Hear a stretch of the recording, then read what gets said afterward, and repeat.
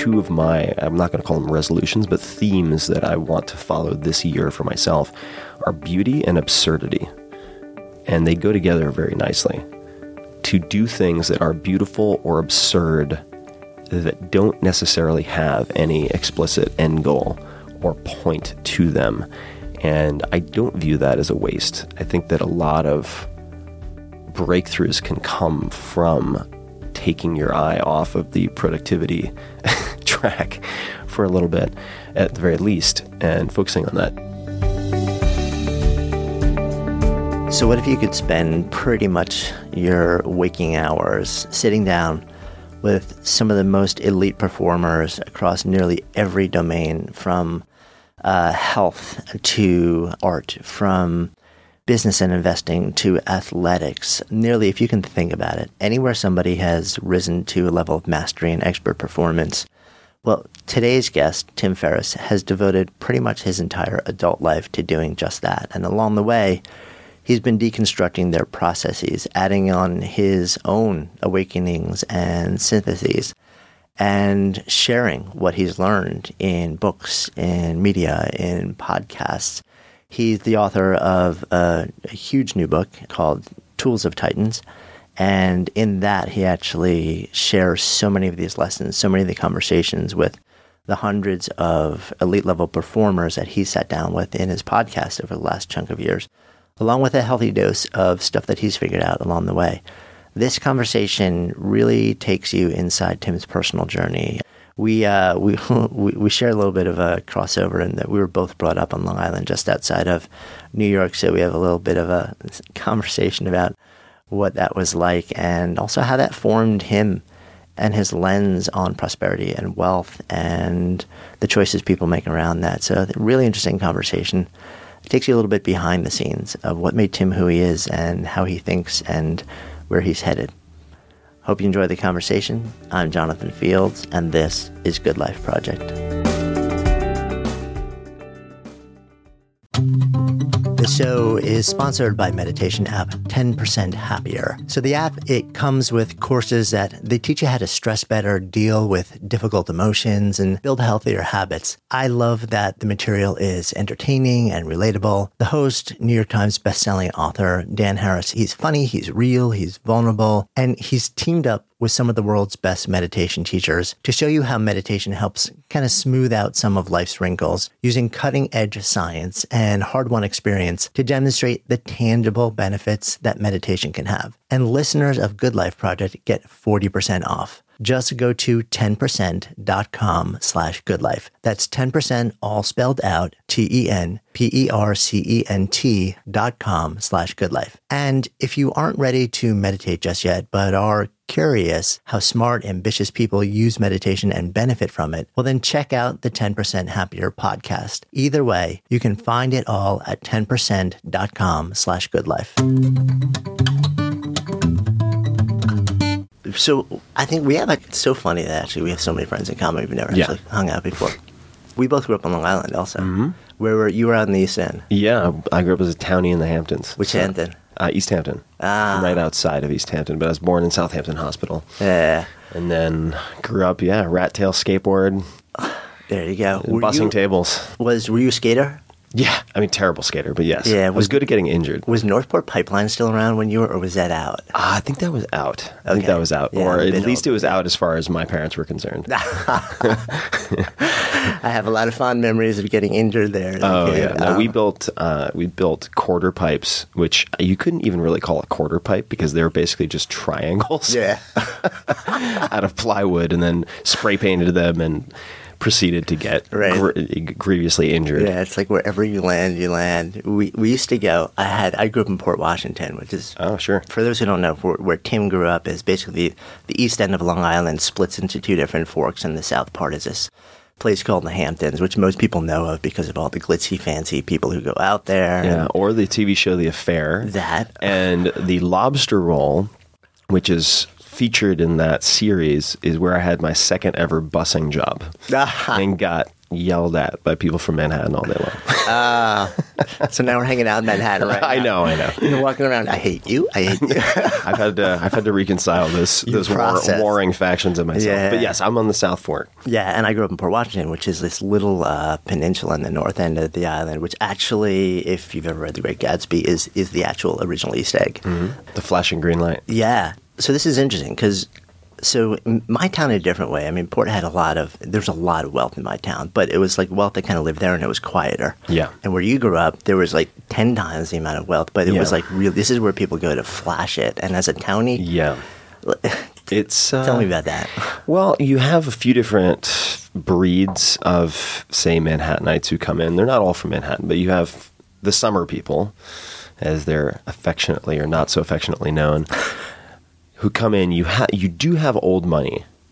The old money's fine. So you have the Rockefeller type, because you got nothing to prove at money. That point. They're driving around in a beat up Volvo. They just don't have. It's so passe to flaunt their wealth. They're like, we've had money for 200 years. We're over it. Then you have the newer money but self-made. So for instance, say Billy Joel, who would come in. I also was a busboy at a place called the Maidstone Arms, which is now great. It's been completely redesigned, and I actually edited probably a third of Tools of Titans there. But the Maidstone Arms, Billy Joel would come in, I think every Sunday, get a coffee, and this waiter did me a huge favor because he knew I wanted to meet Billy Joel, and he said, you can serve him the coffee. And so I would serve him coffee, and he would tip $20, and he was very, very cool and very gracious because he'd had shitty service jobs before. Right. Then you have two types that are just terrible. You have the can't quite afford to be here, but really want to show off how much money I want to convey to people that I have. Terrible. And there's a lot of that. And then you had the married into or somehow indirectly fell into money, who are also pretty horrible. And because that's had to have formed so much of your association with wealth at a young age. Yeah. I mean, my parents are extremely frugal growing up, and never made more than, say, $50,000 a year combined, which isn't poor by any stretch of the imagination. But the discrepancy, I mean, humans are positional economic engines. So the have and the have not discrepancy is gigantic in that area. My friends, I never did this, and that is the truth. I never collected hood ornaments, but some of my friends collected, Mercedes hood ornaments and so on from cars in town. And I think that there was part of me that had a lot of resentment towards people with wealth, and then there was part of me that aspired to be successful, like, say, the Billy Joels, who were actually very approachable and would talk to a 12-year-old, 13-year-old kid for 10 minutes and be cool about it. So I think that conflict probably lived in me for a fairly long time. Did those four sort of categories, is that something that you've kind of come to later in life reflecting back, or were you kind of acutely aware of there are different ways to live with wealth when you were younger too? Definitely saw it when I was younger. Yeah. Because the behaviors were so dramatically different. They were like different breeds of humans. Yeah. I mean, I remember one time there was this woman, the Duchess of such and such, and she brought in her 5 or 6 lady friends with all of their kids. So this is a gigantic 15-person table, primarily kids. They're throwing bread all over the restaurant, making a racket. It takes half the staff to manage this table. They sat there drinking coffee and eating croissants, not really putting in any orders for hours and hours. Got to the end, and they said to the waiter or the matron of the table, the matriarch, she said, "I usually tip really well. Better luck next time." Because for whatever reason, I guess, hadn't picked up the bread every time within a second. Wow. 0 tip for the entire staff. And it was a shared pool. So we got bombed for the entire day. So the difference between, say, that and, in my experience of Billy Joel, was black and white. I mean, they were completely different. So I was very aware of it very, very early. Yeah, and sort of like what money can do to you. Yeah, it just makes you more of who you are. It's like alcohol. Yeah, I think that's true to a certain extent. To some extent. Unfortunately, it exaggerates the negatives more than the positives, generally. It's funny. I when I got out of high school, like my summers, I spent a couple of summers actually out in East Hampton. But I didn't come from money. And when I was out there, I found a room in a house somewhere. It was usually like a beat up old house. And I was like a day laborer. Yeah. So I was painting houses. Sure. And I remember this same really interesting thing. There was actually one astonishingly wealthy family that had this house on the beach, on the ocean. And, I spent probably half the summer inside painting this house, and it was gorgeous. I was on the beach. But it was weird for me because I was surrounded by all of this during the day, and my association much more was as a townie. Oh, sure. Because we go out at night. Like, I didn't have money. Yeah, I was covered in paint.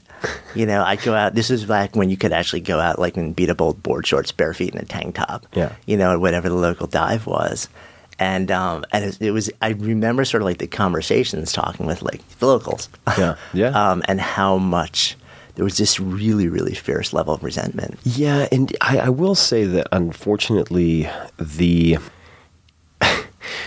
real life is a bit like the internet in the sense that I think we have selective attention towards perceived threats, i.e. negative whining, complaining, when we translate it to a restaurant or a forum or a thread on YouTube, whatever it might be. So when you're a busboy or a waiter in a restaurant, you don't notice the 8 people who are totally civil and well-behaved. Yeah, completely fair. You remember the 2 people who are complete bastards. Yeah. And that's what you carry. And when you have that experience night after night after night, and in the Hamptons or in Nantucket or in wherever, resort town, almost all of the locals work in some service capacity, right? And it's unfortunate, but I've come to realize that the quaint, romanticized image I have of the locals isn't quite accurate either. They can be a real pain in the ass. I don't know, ripping off car emblems wasn't quite quaint. No, yeah, that's not so quaint. That's more... No, but yeah, there are 2 sides of that story, no doubt. Oh, yeah, for sure. Yeah, but it is really curious how sort of early experiences like that can really form associations with, like, do I have a choice? Is this just how people become when you reach a certain station in life or achieve a certain amount of wealth?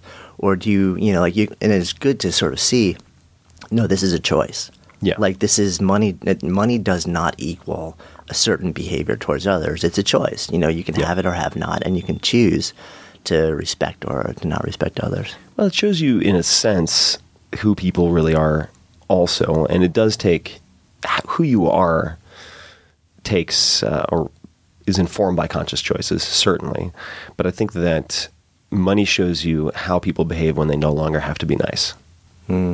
Or feel as though they don't have to be nice. They don't have to kiss the ring or get on bended knee to have what they want in life. And so there are a fair number of cases where you see people change. It's not always true. But, I mean, if you want to look at the things that don't change, the people who are, say, miserable before they have money, when they have a little bit of money, are generally also miserable when they have a lot of money.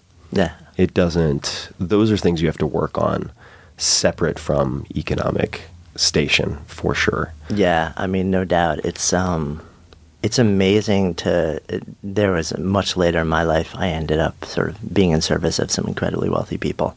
And I noticed that exact same thing. It bought them out of nothing. Yeah. It really, if you were unhappy, if you were struggling, if you were having identity issues coming into it, it actually, I almost feel like it made you more fearful. Well, I think that it's, so I've known unfortunately, a lot of people who've committed suicide, friends of mine in high school, friends of mine in college.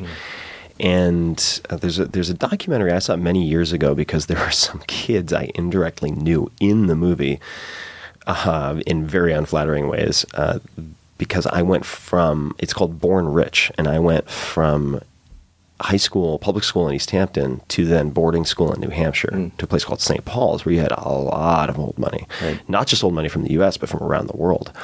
And it gives you a very clear picture of this documentary of why it doesn't solve as many problems as we would like to think. But here is, I think, in part why there's so many suicides among the wealthy, because they can no longer fantasize about incremental growth in their wealth fixing their problems. They know it doesn't.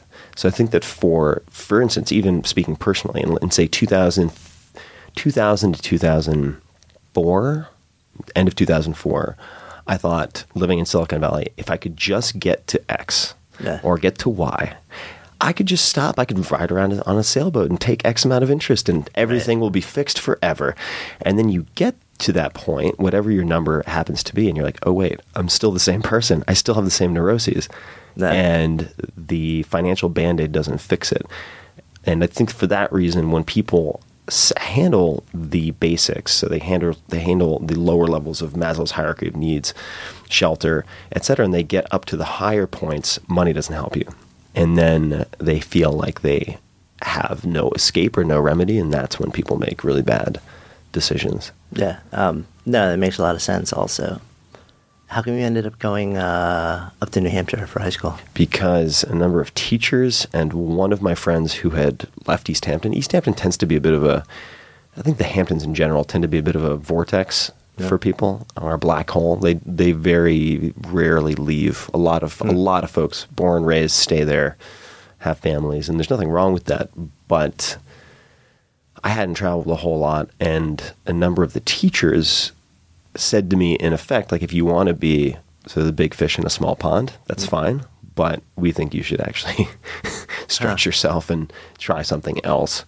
And one friend who had gone to boarding school was like, dude, you got to get the hell out of here. And that's how it started. Began looking at these boarding schools, knew nothing about it, but looked at 5 or 6 and was able to get some scholarships and then have my extended family, also my grandparents and other people, help when I was finally accepted.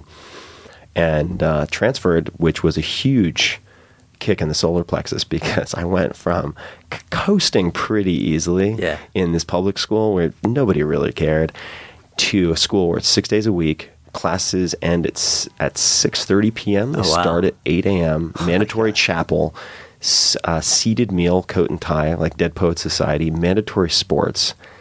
I was just hammered. It was very, very tough for me the first, say, 6 months. But then after that, when that became the new normal, everything after that, academically, even Princeton, was relatively a cakewalk. So what helped that become the new normal for you?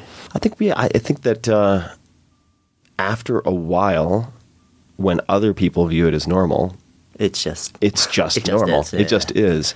And you're humans, like any other animal, adapt to these external stimuli and internal. And much like going to the gym, your work capacity improves over time if you're doing it properly. And you also have, fortunately, when you move from a place where you're, say, 1 student out of 40 in a class to a place where you're 1 student in 6 in a class, there are more support structures in place. Yeah, it's a lot harder to get lost also. Yeah, it's a lot harder to get lost, and it's a lot harder to get distracted, in a sense, because you're in the middle of the woods in New Hampshire. You no longer have the recreational options. This is like pre-mobile device also, so it's like, you're pretty buttoned down. Did you ever find sort of like the Robin Williams teacher there? Yeah, I had a number of really influential teachers during that period. One was Reverend Richard Greenleaf.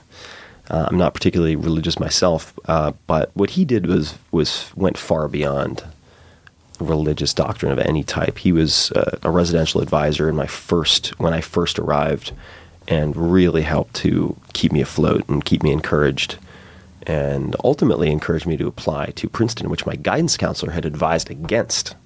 How come? This is such a sad story with a happy ending, but it's indicative of perverse incentives. So humans respond to incentives, and if you think about it, guidance counselors who are responsible for college advising are judged by what metric? Well, the metric is what percentage of the students you advise got into their first choice college. Right. What's the easiest way to game that? You make everybody lower their standards. Because then everyone gets it. Yeah. And that was part of it. So Richard Greenleaf was one. Coach Buxton, who was the wrestling coach, was huge. Is that where wrestling really took hold for you?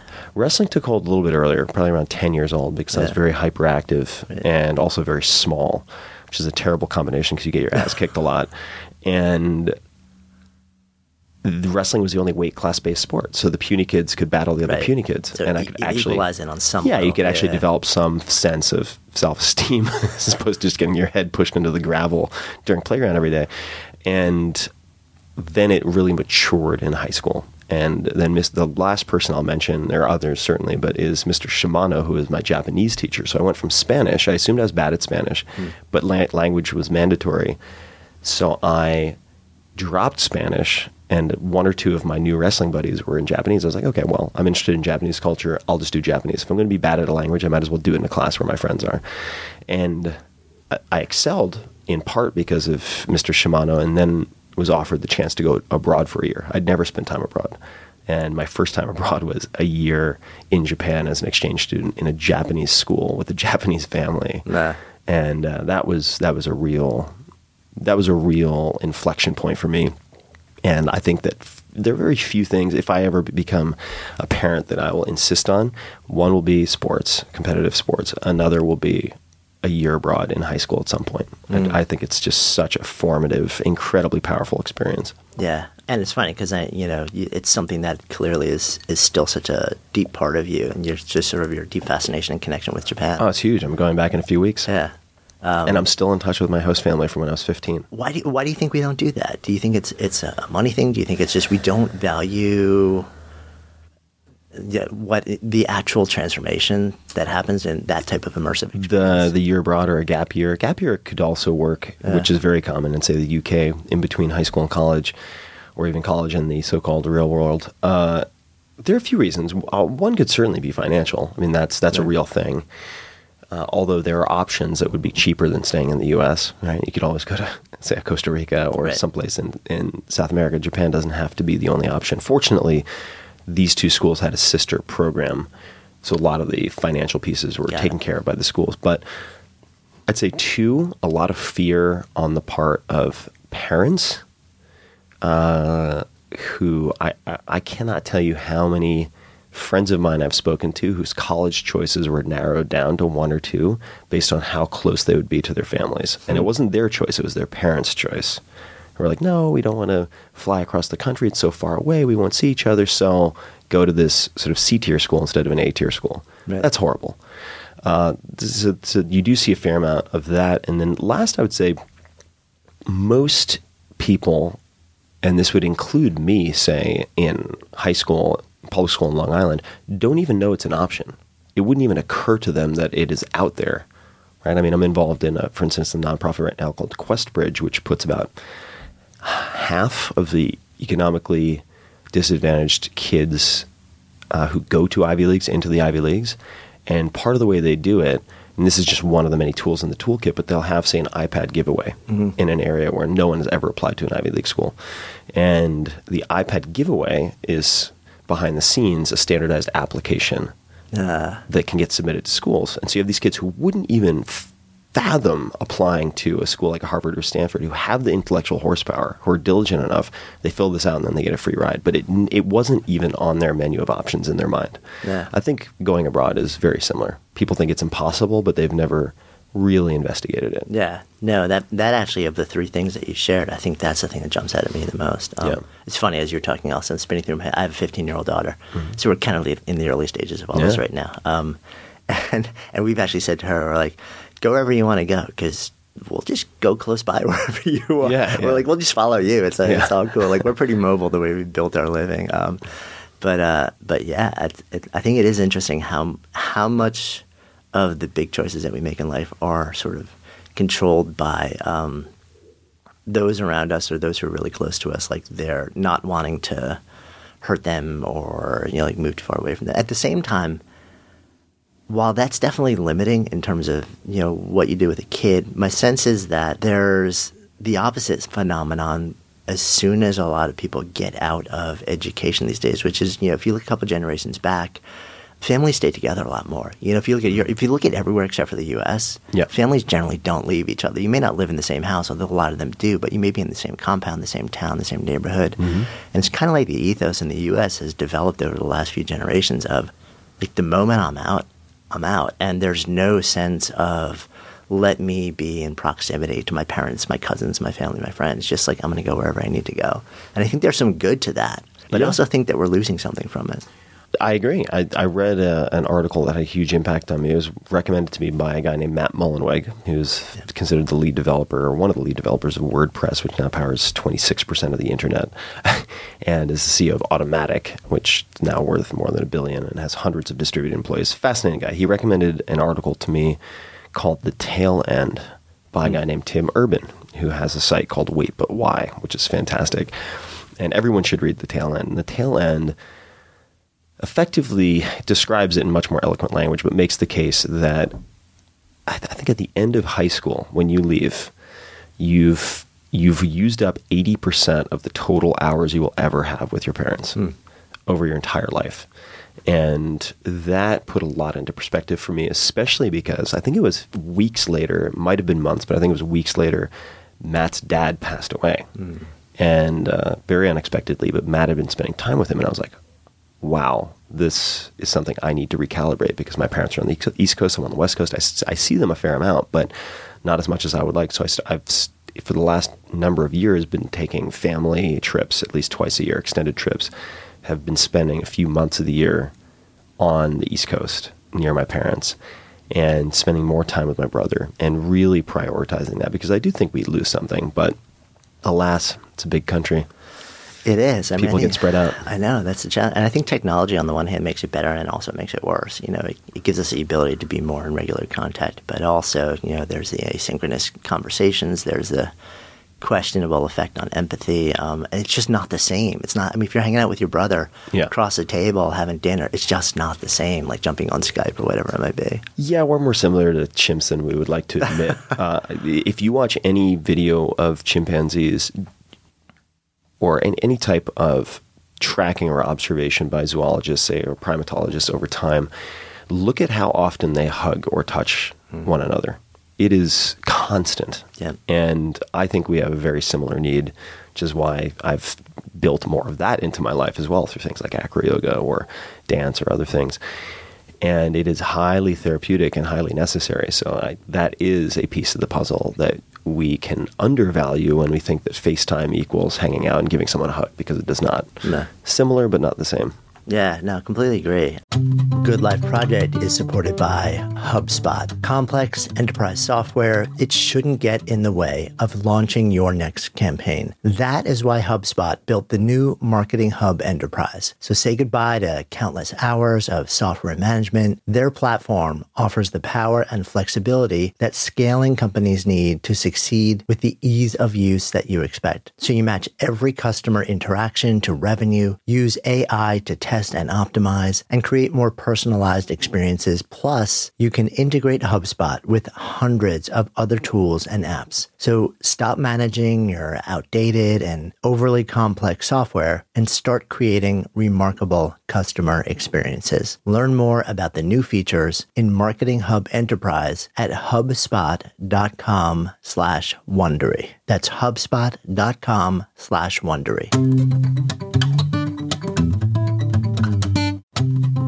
Good Life Project is supported by Signature Hardware. So if you're looking for the perfect item to take your kitchen or bathroom or house up a notch, head over to signaturehardware.com/goodlife. They offer an incredibly wide variety of pieces for every room in your house, with more than 20 years experience supplying vanities, sinks, tubs, hardware, plus all the classics, latest styles, and they're in sync with all the trending colors and design touches. And they also have amazing customer service to help guide you through the process, so you'll never feel lost or intimidated. Gotta love a company that really stands behind what they offer. Stephanie and I actually picked out a collection of 8 furnishings that we love. They're unique and are 100% our style, so maybe you'll like them too. And you can see for yourself at signaturehardware.com/goodlife. You'll be amazed at the variety and the quality. So visit signaturehardware.com/goodlife to find your style today. That's signaturehardware.com/goodlife. Or just click the link in the show notes now. Real life isn't always perfect, but with Signature Hardware, it is beautiful. And I feel like we're also missing, we're hardwired. We have to belong. You know, when we belong, everything gets better. When we don't belong, we basically die just slowly, and it causes enduring pain. But I really feel like we're losing a lot of that. I mean, if you look at, what are the primary things that have given us that sense? It's been family, and that's getting more disparate. It used to be employment. It used to be like you'd go somewhere, you'd sign up, you'd work, and then 40 years later you'd retire, and there was a real culture and community. That's over. Yep. People are fleeing faith, left and right, or at least they're not fleeing spirituality, but they're fleeing traditional religious communities. Mm-hmm. And that was one of the primary sources of belonging. So it's kind of like, where do we get that now? veganism, CrossFit, paleo. Yeah, I mean, pick your religion. If you don't think those are religions, yeah, no, I completely agree. I think they are. They have their demigods. Yeah. Whether it's Greg Glassman in CrossFit or one of the top athletes, Rich Froning, and you have the same people in each of these sects. And they also have their dogma. They have their commandments. People get ostracized. Yeah. Woe unto the vegan who says, I think my hair is getting brittle. Maybe I should add in some more fat. And then boom, you are out of the community. It's your fault. You're doing it wrong. And that is, I think, perhaps a bigger danger is when people belong to religious groups or cults, and I don't use that in a totally pejorative sense, and don't realize it. Dave, tell me more. If you're aware of it, meaning, okay, I'm in a group where there's a lot of dogma, where people might be calling themselves nonconformists, but in fact the entire group is doing the exact same thing. Whether I live in San Francisco or Venice or New York City or wherever the place might be, Boulder, Austin, I mean, there's certainly many, many other places. Being aware of the social conventions of your group, no matter how small the group is, I think is very important.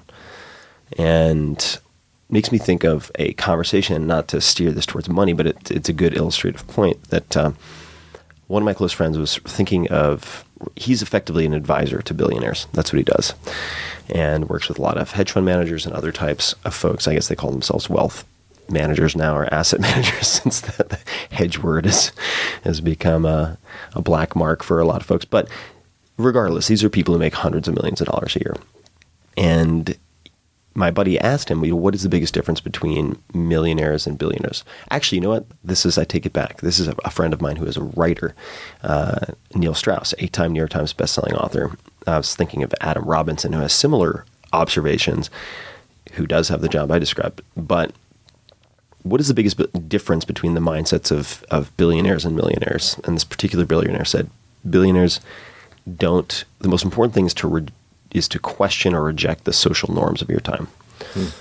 Not to, at face value, accept the norms of your time. And that's worth pondering, I think. So you don't have to, being in a small group doesn't by definition make you a nonconformist.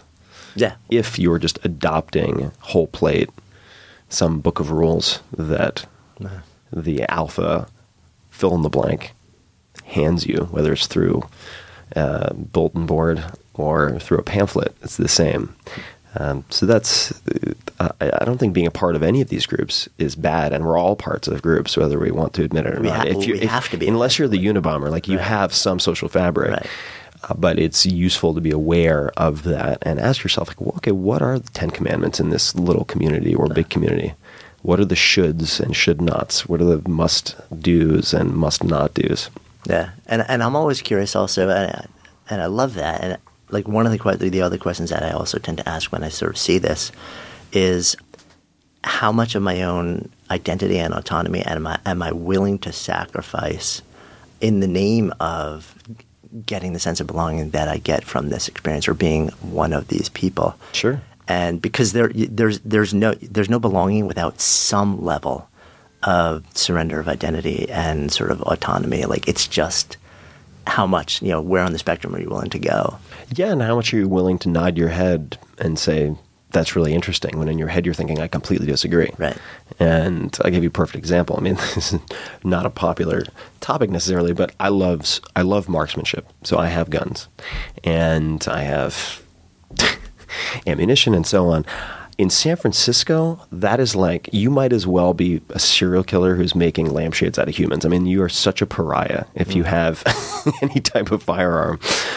And it's entertaining at times to sit down if that comes up somehow in a dinner conversation with people who have labeled themselves progressives and pride themselves on being these open-minded liberals in a place like San Francisco, and they lose their minds. Like they do not. There's very rarely a curiosity about it. It's an immediate battle, and that's what I think.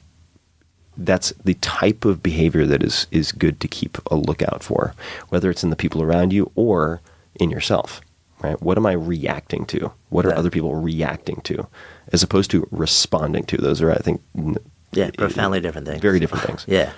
And I think the meta skill, like the differentiator there, is attention. It's meta attention. It's the ability to actually understand where your attention is and what's happening. Zoom the lens out and say, what's really going on here? Which so many of us, I think, have never cultivated. I know, you've spoken to this a fair amount, and this is one of the things that you've kind of keep coming back to over the last couple of years as you sort of deepen into your work and your body of work and sit down with so many high performers, is that it seems like almost everybody who reaches a level of real high level performance has some level of attention focusing, mind stilling practice. And I feel like that is moving into the population pretty quickly these days. And at the same time, it's becoming almost like mindfulness is kind of like the new authenticity. And I fear there's a risk of it sort of, this beautiful, really powerful practice kind of like jumping the metaphysical shark. Yeah, like becoming right, having like a supernova of destruction when it hits a certain critical mass. The commonality, and I've thought a lot about this because I've struggled with the way to categorize it.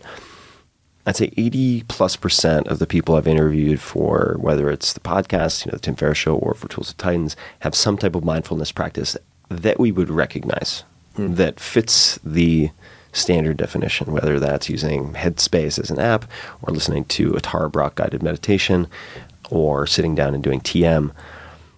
Very high percentage.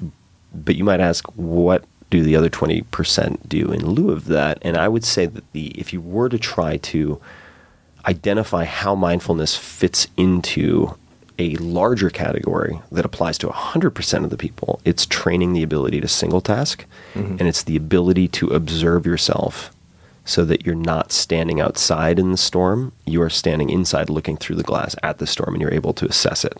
So you might find someone like Jocko Willink, retired Navy SEAL commander, who is like, meditation? Are you kidding me? I mean, and he does it in part as a joke, but it would be very difficult to find someone more present state aware than Jocko.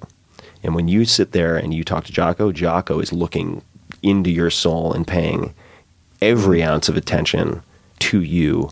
And he would call it, say, detachment, where he can step back in a very high stress dynamic situation and assess things impartially outside of himself.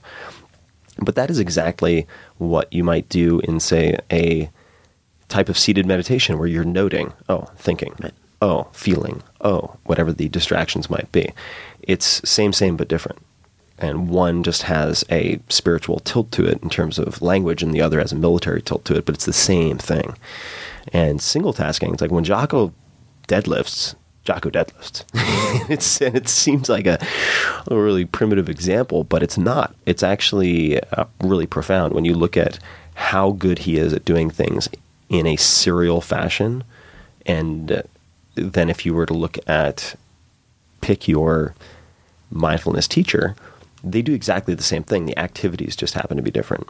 And so I do think that training that single tasking and training, so the power of your attention, A, and focus, and then B, the ability to step outside of yourself or observe your thought processes, are 100% across the board the commonality. Yeah, no, I'm definitely seeing it. It's funny, for the first half of my life, I would access that pretty much only through external, highly physical experiences and environments. So like I was a mountain biker and I would ride fast and single track. So if I lost that, my head's in a tree. Yeah, exactly. I would rock climb, the same thing. And so I would do all these things where physically it wasn't an option not to be there. Yeah. And the moment that you lost it, you knew. Yeah, you're penalized. Right, 'cause it hurt. And you're sort of scraping stuff off your body. And it took me a long time to sort of so I've had a seated practice now since 2010, I guess. Pretty much every single morning. What does it look like? And it's 25 minutes. So I start with about 4 minutes of just some very basic pranayama, basic sort of trapezoidal breathing. So, like in for a certain amount, pause for a certain amount, out for twice that, and then pause for a certain amount. And then I just drop into about a 20 to 25 minute, really gentle, breath-oriented mindfulness practice. And I didn't come to that voluntarily, even though I had in the middle of what the things that I've done, I owned a yoga studio and I taught yoga and meditation for 7 years. My dirty secret was that I was having a lot of trouble developing my own practice. Yeah. So I would always get it moving my body. Like that was the way that I would find that place, the athlete's flow, or playing music or something like that. And I didn't come to my seated practice, and I came to it on my knees. Yeah. I was literally like, there was some really tough stuff going on in my life. And I was like, maybe this will help. The reason I do pranayama in the beginning of it is actually because I was so distressed when I first started this practice, I couldn't sit without freaking out. Oh, yeah. I was so anxious. So I would sit there. Which I think is common. I think it's really common also. And then people start freaking out that they're freaking out. Right, exactly. It becomes this like awful spiral downhill. You're like, why can't I win at meditating? I'm failing. Meditation's killing me, man. It becomes this evil experience. But it brought me from a really dark place to baseline, and then it brought me from baseline to being so much more present and aware and creative and able to see and do so much more. But I don't know if I would have come to that but for the fact of going into this dark hole. The thing that led me to is I have tinnitus, so I have a sound in my head 24/7. And everyone tells you there's nothing you can do. So I was like, well, let me try and cobble together what I know about these different practices and see if it works. And in fact, it's changed my life. And the fact that as we sit here, that sound is still in my head, I often wonder, is that the reason that I keep meditating? Like if it went away one day, right, would I stop? Yeah, that's a good question. I don't know. Yeah, I mean, I think because we are so primed to just respond to present pain. Yeah. And it's like if all the good practices, like if the pain just went away, I mean, it's like, heart attack patients, like post-cardiac rehab, vast majority of them revert to all the same behaviors. Oh, sure. Like once they're far enough from the pain because they don't feel it anymore. Yeah, it's very true. And I would just add to what you were saying for people listening, and you may have other recommendations, but if you're very skeptical of any type of meditation or feel like you cannot meditate or don't want to meditate, which I did for a very, very long time, and I always found solace through exercise and so on, which I don't think is necessarily a bad thing. I think that it can be an alternative, and there are people in, say, my latest book who certainly use different vehicles. But there is a separate book called 10% Happier by Dan Harris, which I think is a good skeptic's guide to how you can take the edge off without losing your edge, if that makes sense. And also a very good writer, and some very, very funny parts in that book. But he had a panic attack on live television and was at the top of his game and realized, you know what, like maybe this needs some type of therapy or some type of addressing. I don't know what tool, and then ended up figuring it out. But that's a good starting point for, I think, people who are skeptical or have tried and failed previously to try any of this stuff. Yeah, no, I completely agree. That it's a really nice point of entry too. And then, like you said, there are apps like Headspace, which kind of make it really gentle to enter into the practice. Yeah, and for instance, I mean, I've done TM, and I still occasionally do TM, but I enjoy guided meditations a lot if they're well done. And I've been using, so for the last 40 days, and I know because they help you keep track, I've been using Headspace myself as I'm traveling and so on. And I will bounce back and forth. Then maybe I'll do some Vipassana, maybe I'll do some TM. But I like having something like TM in the back pocket so that I'm not totally reliant on technology to do a session. Yeah. But when available, I will generally use headphones and a guided meditation. Good Life Project is supported by BetterHelp. So many of us are going through a lot right now and could really use someone to talk to. And friends and family, they can be great. But talking with someone who is truly qualified to help you feel better can be a real game changer. And BetterHelp can do just that. They're the world's largest online counseling service. You can get started no matter where you are in the world quickly. They assess your needs and match you with your own licensed professional therapist. Then you schedule weekly video or phone sessions in the comfort, privacy, and safety of your own space. And they make it easy and free to change counselors if you feel you'd like to try someone else. BetterHelp also gives you access to an incredible range of expertise, which might not be available where you are. It's more affordable than traditional offline counseling, and financial aid may be available. So visit BetterHelp.com/goodlife. That's better, HELP.com/goodlife, and join the over 800,000 people taking charge of their mental health with the help of an experienced professional. And as a special offer for Good Life Project listeners, you'll get 10% off your first month at betterhelp.com/goodlife. How do you feel the practice has shifted? So there are like two sides that people generally make associations with. One is not dying, and then one is accessing higher levels of performance. Sort of like from a Western mindset. Obviously, classically, there's a whole different reason that you engage in these practices. Hello, New York City. Oh, yeah. Just in case you thought we were in Santa Fe, New Mexico. We're going to get everything here. So like the listeners are all used to it now. They're like, I'm right there with you, man. Most of your focus has been on the performance side. Like, how does this weave through people's ability to access the highest levels of performance on a very personal level for you? Yeah. Because you've been through some dark times also. What has it done on the other side of the spectrum for you? Not the performance side, but the making Tim be okay in a fast-changing, uncertain world side of things? I think in both instances, the answer is somewhat the same. And I'm borrowing this analogy from Andy Puddicombe, who is the Headspace narrator and co-creator. But the image of, or the contrast between standing inside looking at the glass at the storm versus standing in the storm and having the rain stinging your eyes, soaking you wet, the wind whipping through your ears and deafening you.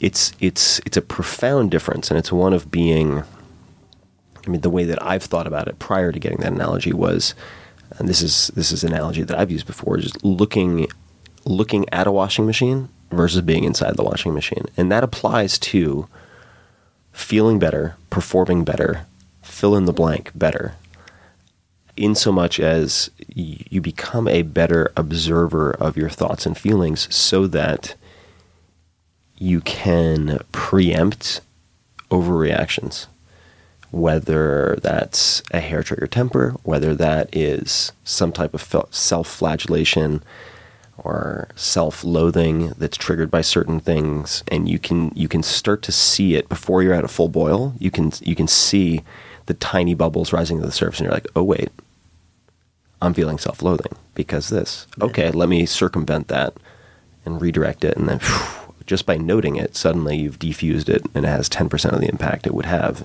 instead of 100%. And that certainly applies everywhere else.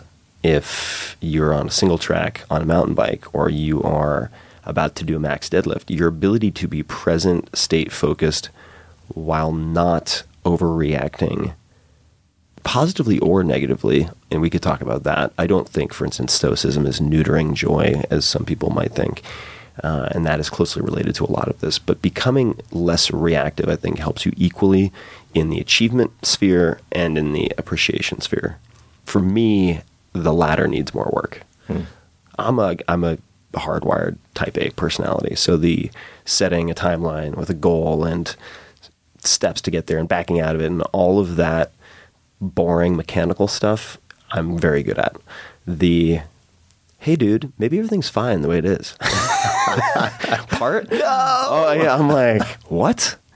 Are you, what a sad state of affairs. Are you really just like complacently happy with, that's the inner monologue or dialogue probably in my head. So the latter has really benefited from that. And I would say also, hypothetically, if I lost, and I don't think you do, but if I lost 10, 15% of my edge per se, this is a common concern among hard driving people who are thinking about meditation, I'm happy with the trade. What are you working so hard for anyway? Or what are you driving so hard and fast for anyway? Generally, if you peel back the onion and ask why, why, then you get to, I want to improve my quality of life. Well, if you're constantly focused on the future, you're going to be trapped in anxiety. So that's not a good life. Not a good life. Yeah. So let's take a second to stop planning and just say, wow, I'm really happy with like how the couch feels on my ass today, and that I'm not breathing in the air from Beijing right now. This mug that I'm drinking my coffee out of is such a pretty mug. You have a gorgeous mug here, white and orange. It's just, I mean, obviously very carefully crafted, but it's a nice mug. It's like, and you notice 3 things like that, your day is going to be a better day. Yeah, I mean, it's funny. I had a chance to sit down with Milton Glaser a couple of years back, and have a conversation. He's just a stunning guy. It's one of the few conversations. You know, we both had hundreds of amazing conversations with just incredible people where I walked away and I noticed myself thinking I would live his life, because and one of the things he said to me was that he knew what he was here to do when he was 6 years old, and it was in some way, shape, or form to make beauty. Yeah. And he has, from a really young age, had this ability to notice and appreciate and create beauty. And it's led him to have astonishing impact. And for those who don't know, he's probably the most iconic living designer. He also created New York Magazine. He's built so many brands you have no idea actually that he created. And he taught for like 50 years. He's taught some of the leading designers and creators and makers on the planet. So the impact he's had is astonishing. And yet at the same time, the choices he's made to sort of preserve that sense of simplicity and appreciation of beauty in his life are amazing. I mean, he works in the same small studio. He could have built a monster firm. He didn't. Yeah. You know, he works 4 days a week and then goes and hangs out with his wife 3 days a week on the weekends in upstate. And I was like, wow, that is really interesting. And so it was fascinating because not too long after that, I took sort of like a basic strengths test, and appreciation of beauty was one of my top things. So this basic strengths test, so Milton, I'm fascinated by because you and I have a common friend in Debbie Millman. Yeah. We have a lot of common friends, but she talks about Milton constantly, and his impact and the exercises that he had her do.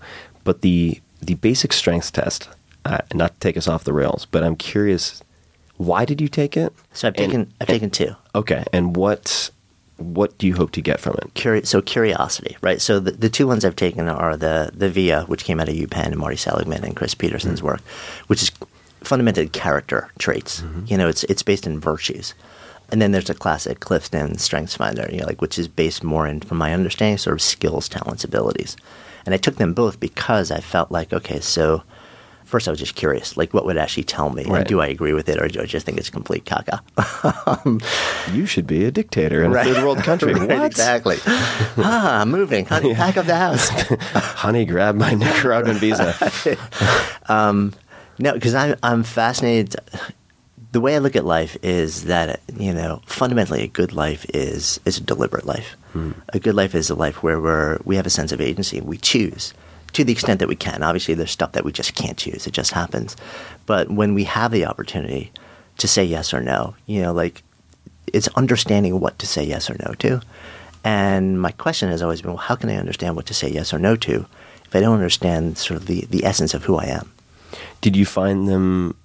were they satisfying in the answers you got out of them? You know, it's interesting. On one hand, because I'm trying to figure. Look, I mean, we're talking at the sort of the beginning of a year as we're recording this. I'm thinking a lot about this right now. Yeah, I found them useful, but certainly not conclusive. You know, so I kind of add that to a whole other basket of stuff that I tend to do when I'm reflecting and trying to figure out, okay, what am I about, and like where am I focused, and what's meaningful to me at this moment, like in this season of my life. So I found them useful. And what was interesting is in taking both of them, you know, so the character traits or the character strengths one is kind of like, it's not this is what you're good at. It's like fundamentally, you know, here are 25 different parts of you. And the top 5, and these are your virtues, the best parts of you. They're qualities of who you are. And when you look at the top 5 with the VIA ones, the idea is the more that you move into the world from a place of that where you can bring whatever that quality is to every interaction, the more fulfilled you are. Do you remember your top 5? You said appreciation of beauty. God, you know, I just wrote them down this week. It was like love of learning, appreciation of beauty, creativity. I'm blanking on the other ones. 3 out of 5 ain't bad. Yeah, right? Pre-breakfast. Yeah.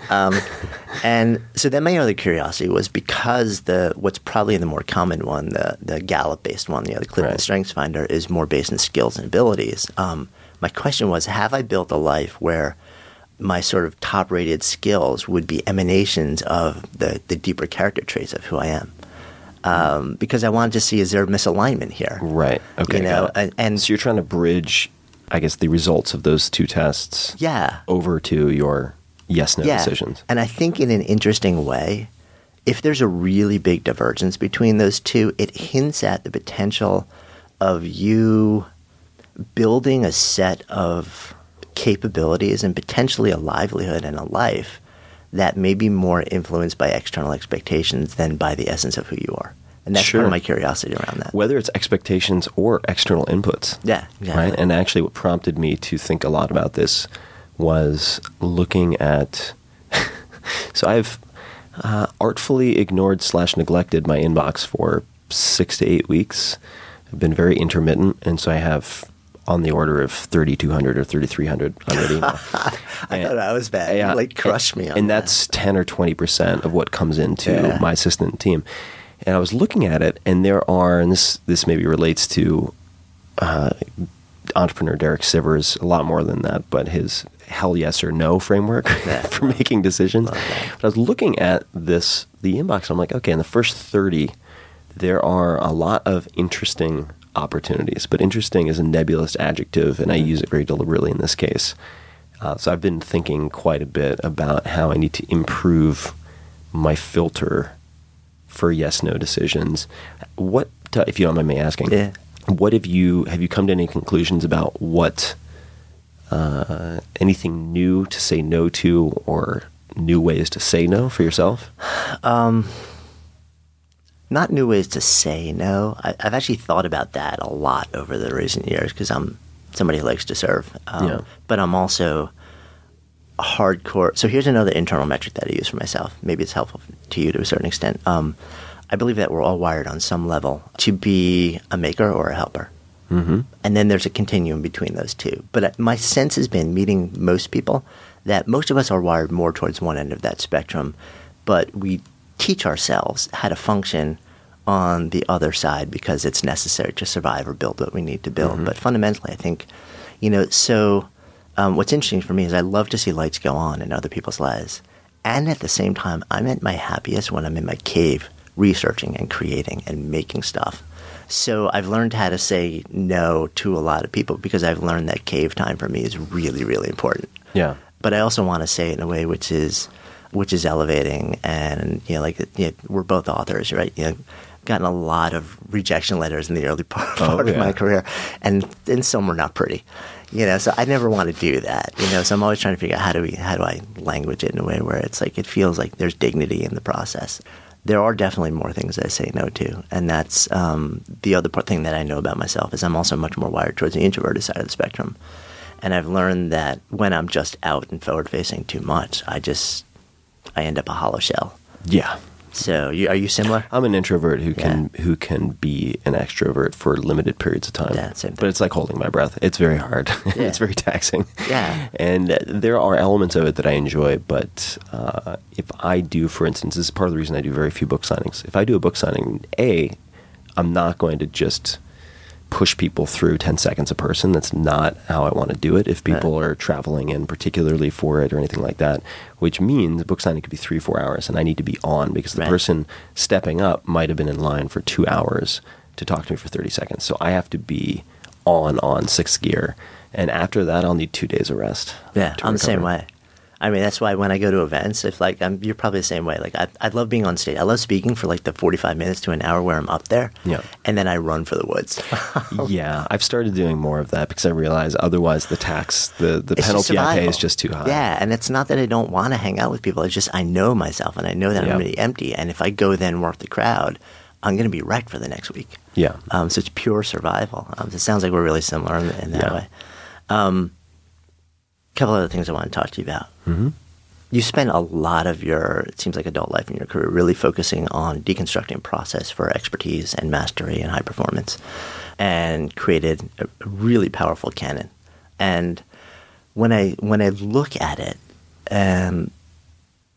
there seems to be something that I'm not finding, and I've become curious about it, and that is a conversation and an exploration around the cost side of it.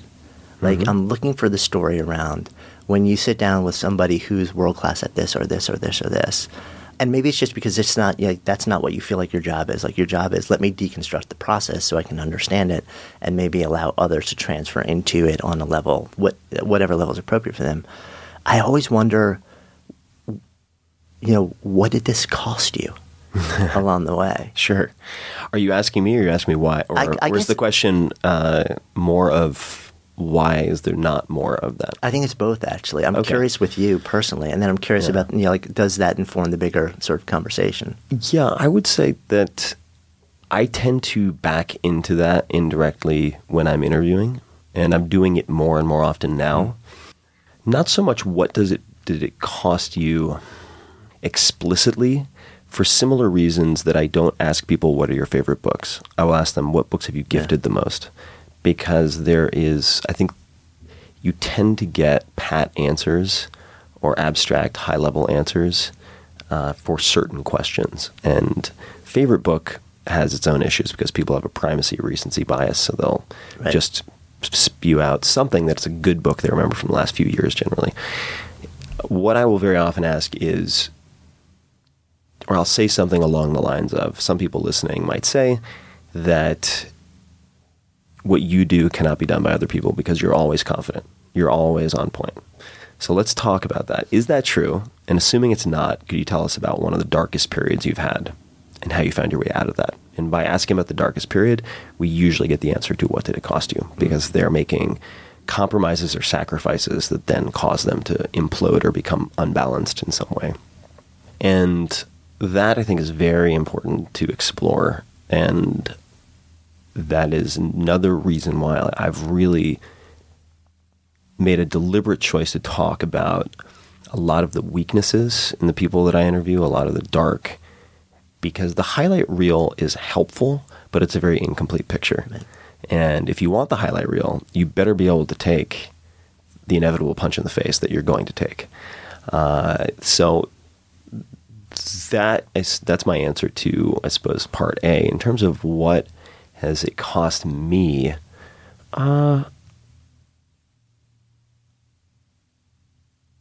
every decision you make costs you something. And if you look at the word itself, much like incision, decision is to cut away. For every choice you make, you're generally blocking off other options. If you take one path, one fork in the road, by definition, you are not on the other path. And certainly, there are ways, or those who would say, the best option is the option that creates more options. And I do think there's some truth to that. So I try to, whenever possible, make choices and focus on projects. And this is borrowed in part from Scott Adams, the creator of Dilbert, who calls it systems thinking, the wording of which I think is a little confusing. But I try to choose projects that help me to develop and accumulate skills and relationships so that even if that project fails, over time, cumulatively, there's no way I cannot win, per se. Cost, I would say that I've never been happier. I feel like I'm in a very good place. I feel like I'm taking care of the people around me well, and that hasn't always been true. So certainly up until 2004, and then for a period of time, I would say around 2010 to 2013, also a very difficult period for me. 2015 was a tough year as well. The lesson that I need to learn repeatedly is if you don't take care of yourself, you will not be able to take care of the people around you well. And when I violate that, then I pay many different costs. Which kind of actually moves into one of the last things I wanted to circle around to with you, which is I felt like something happened in the conversation that you had not too long ago with B.J. Miller. For those who don't know, palliative care physician in San Francisco who helps oversee Zen Hospice. There was a shift in you that happened, and I feel like it's become more of a persistent and growing thread to something more existential. In a sense, existential in a weird way, perhaps. So I get asked a lot, which of your interviews is your favorite? And I can't do that, not because I'm trying to be, polite, but and this may be true for you as well, but the Tim Ferriss Show for me is a very personal, in some ways selfish endeavor. I go and find people I want to talk to because I think they can help me figure out something that I'm having trouble figuring out, whether it's a challenge or an insecurity or weakness, whatever it might be. Or they're just a domain expert and I want to see what's beneath the surface. BJ I'd wanted to interview for many years. He's also a triple amputee who's electrocuted in college and lost 3 of his limbs. He's helped more than 1,000 people die. And in that conversation, I wanted to talk to him for years. This is well before the podcast. I just wanted to track him down and talk to him. I don't know why it took me so long. But he then came to me indirectly, and I was like, he didn't approach me. A friend of his did, because BJ doesn't go out hunting for media. And I go, okay, this is a sign of some type, or I'll take it as such. And what really struck me, among many other things, there are a lot of things from that conversation with BJ that have stuck with me. The one that has stuck with me perhaps the most, well, I'll mention a few. The little things are the big things. So for quelling or mitigating existential angst at the end of life for some of his patients, I've asked him what some of the best tools are in the toolkit, and he said baking cookies. Because the smell, the taste, the communal enjoyment, it's on behalf of nothing in the future. It is all present tense. And he gave a few other examples. And I asked him, well, what if you had someone who's maybe in a depressive state or very introverted? They don't want to have that social experience. What are the 3 things you would give them? And he mentioned a comedy, a movie. He mentioned plenty of time to stare off into space. That was one thing he would give them. And the third was a book of Mark Rothko paintings, an art book. And for those who don't know Mark Rothko, these are paintings of colored boxes that sell for $80 to $100 million. Abstract art.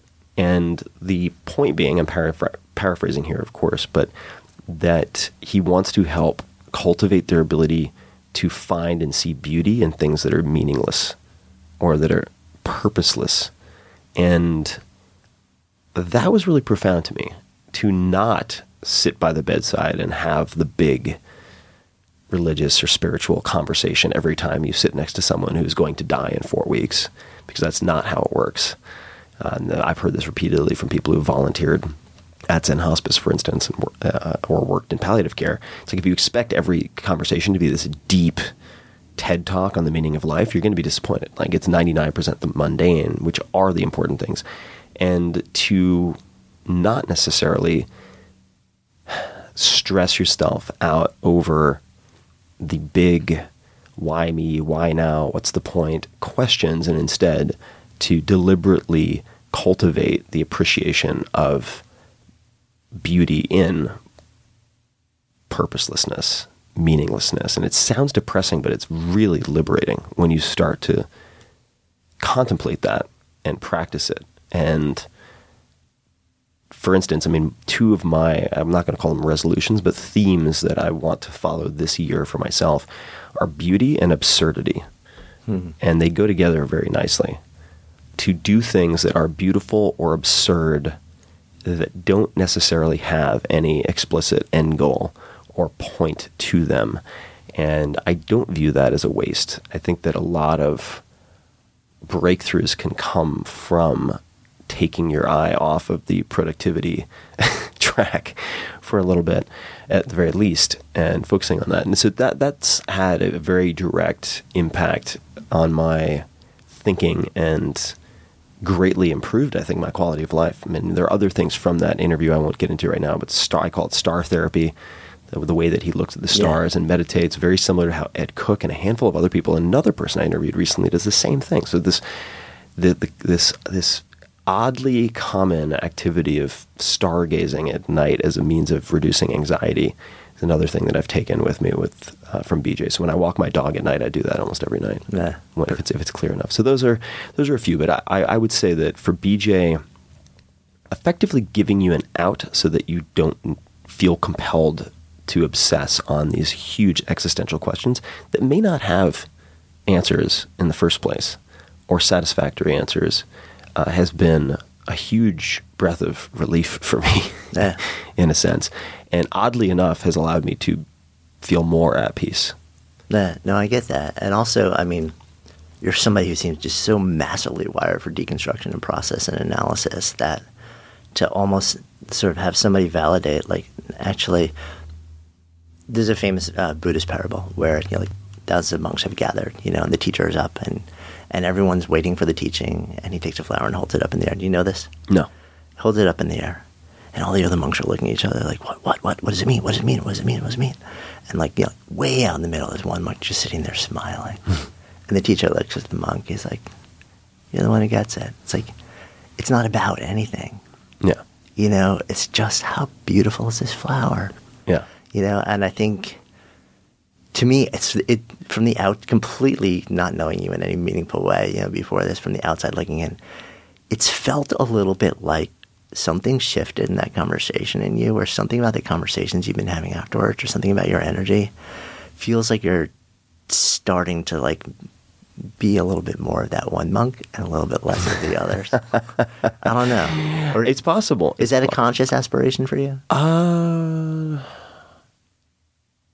would say so. I don't devalue the analytical machinery and the observational acuity that I've tried to develop. I don't think they're mutually exclusive, but I think they can be treated as mutually exclusive, and I think I have made that mistake in the past. So you mentioned flowers. Another thing that I do is I was taught this by an ex-girlfriend who deserves a lot of, I'll nickname her Natasha here, but I owe her a lot of gratitude for a number of things, including the jar of awesome, which is in Tools of Titans. Right. But I will stop. There are 2 or 3 places every time I walk my dog where I'll stop and literally smell the roses. And what's so cute is Molly, my dog, because she's accustomed to it, she will also stop and smell the grass. Oh, that's awesome. Around the flowers. And it's just lovely. It's just this tiny little lovely thing. And if you can't, what I've learned for myself is if you can't enjoy the little things, or you don't take the time to enjoy the little things, similarly, if you don't take the time to celebrate the small wins, you're never going to be able to really enjoy the big things, and you're never going to really be able to savor the big wins. Nah. You have to practice small.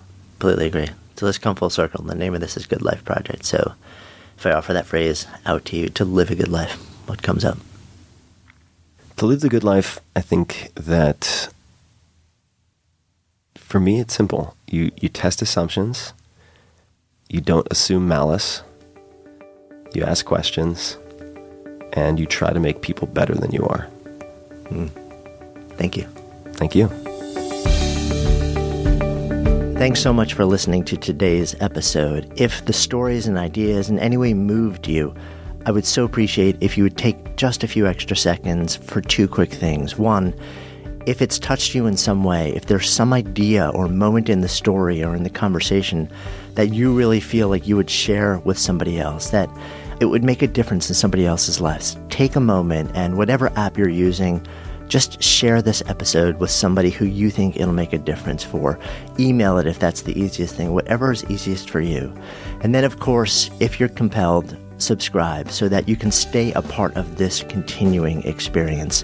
My greatest hope with this podcast is not just to produce moments and share stories and ideas that impact one person listening, but to let it create a conversation, to let it serve as a catalyst for the elevation of all of us together, collectively, because that's how we rise.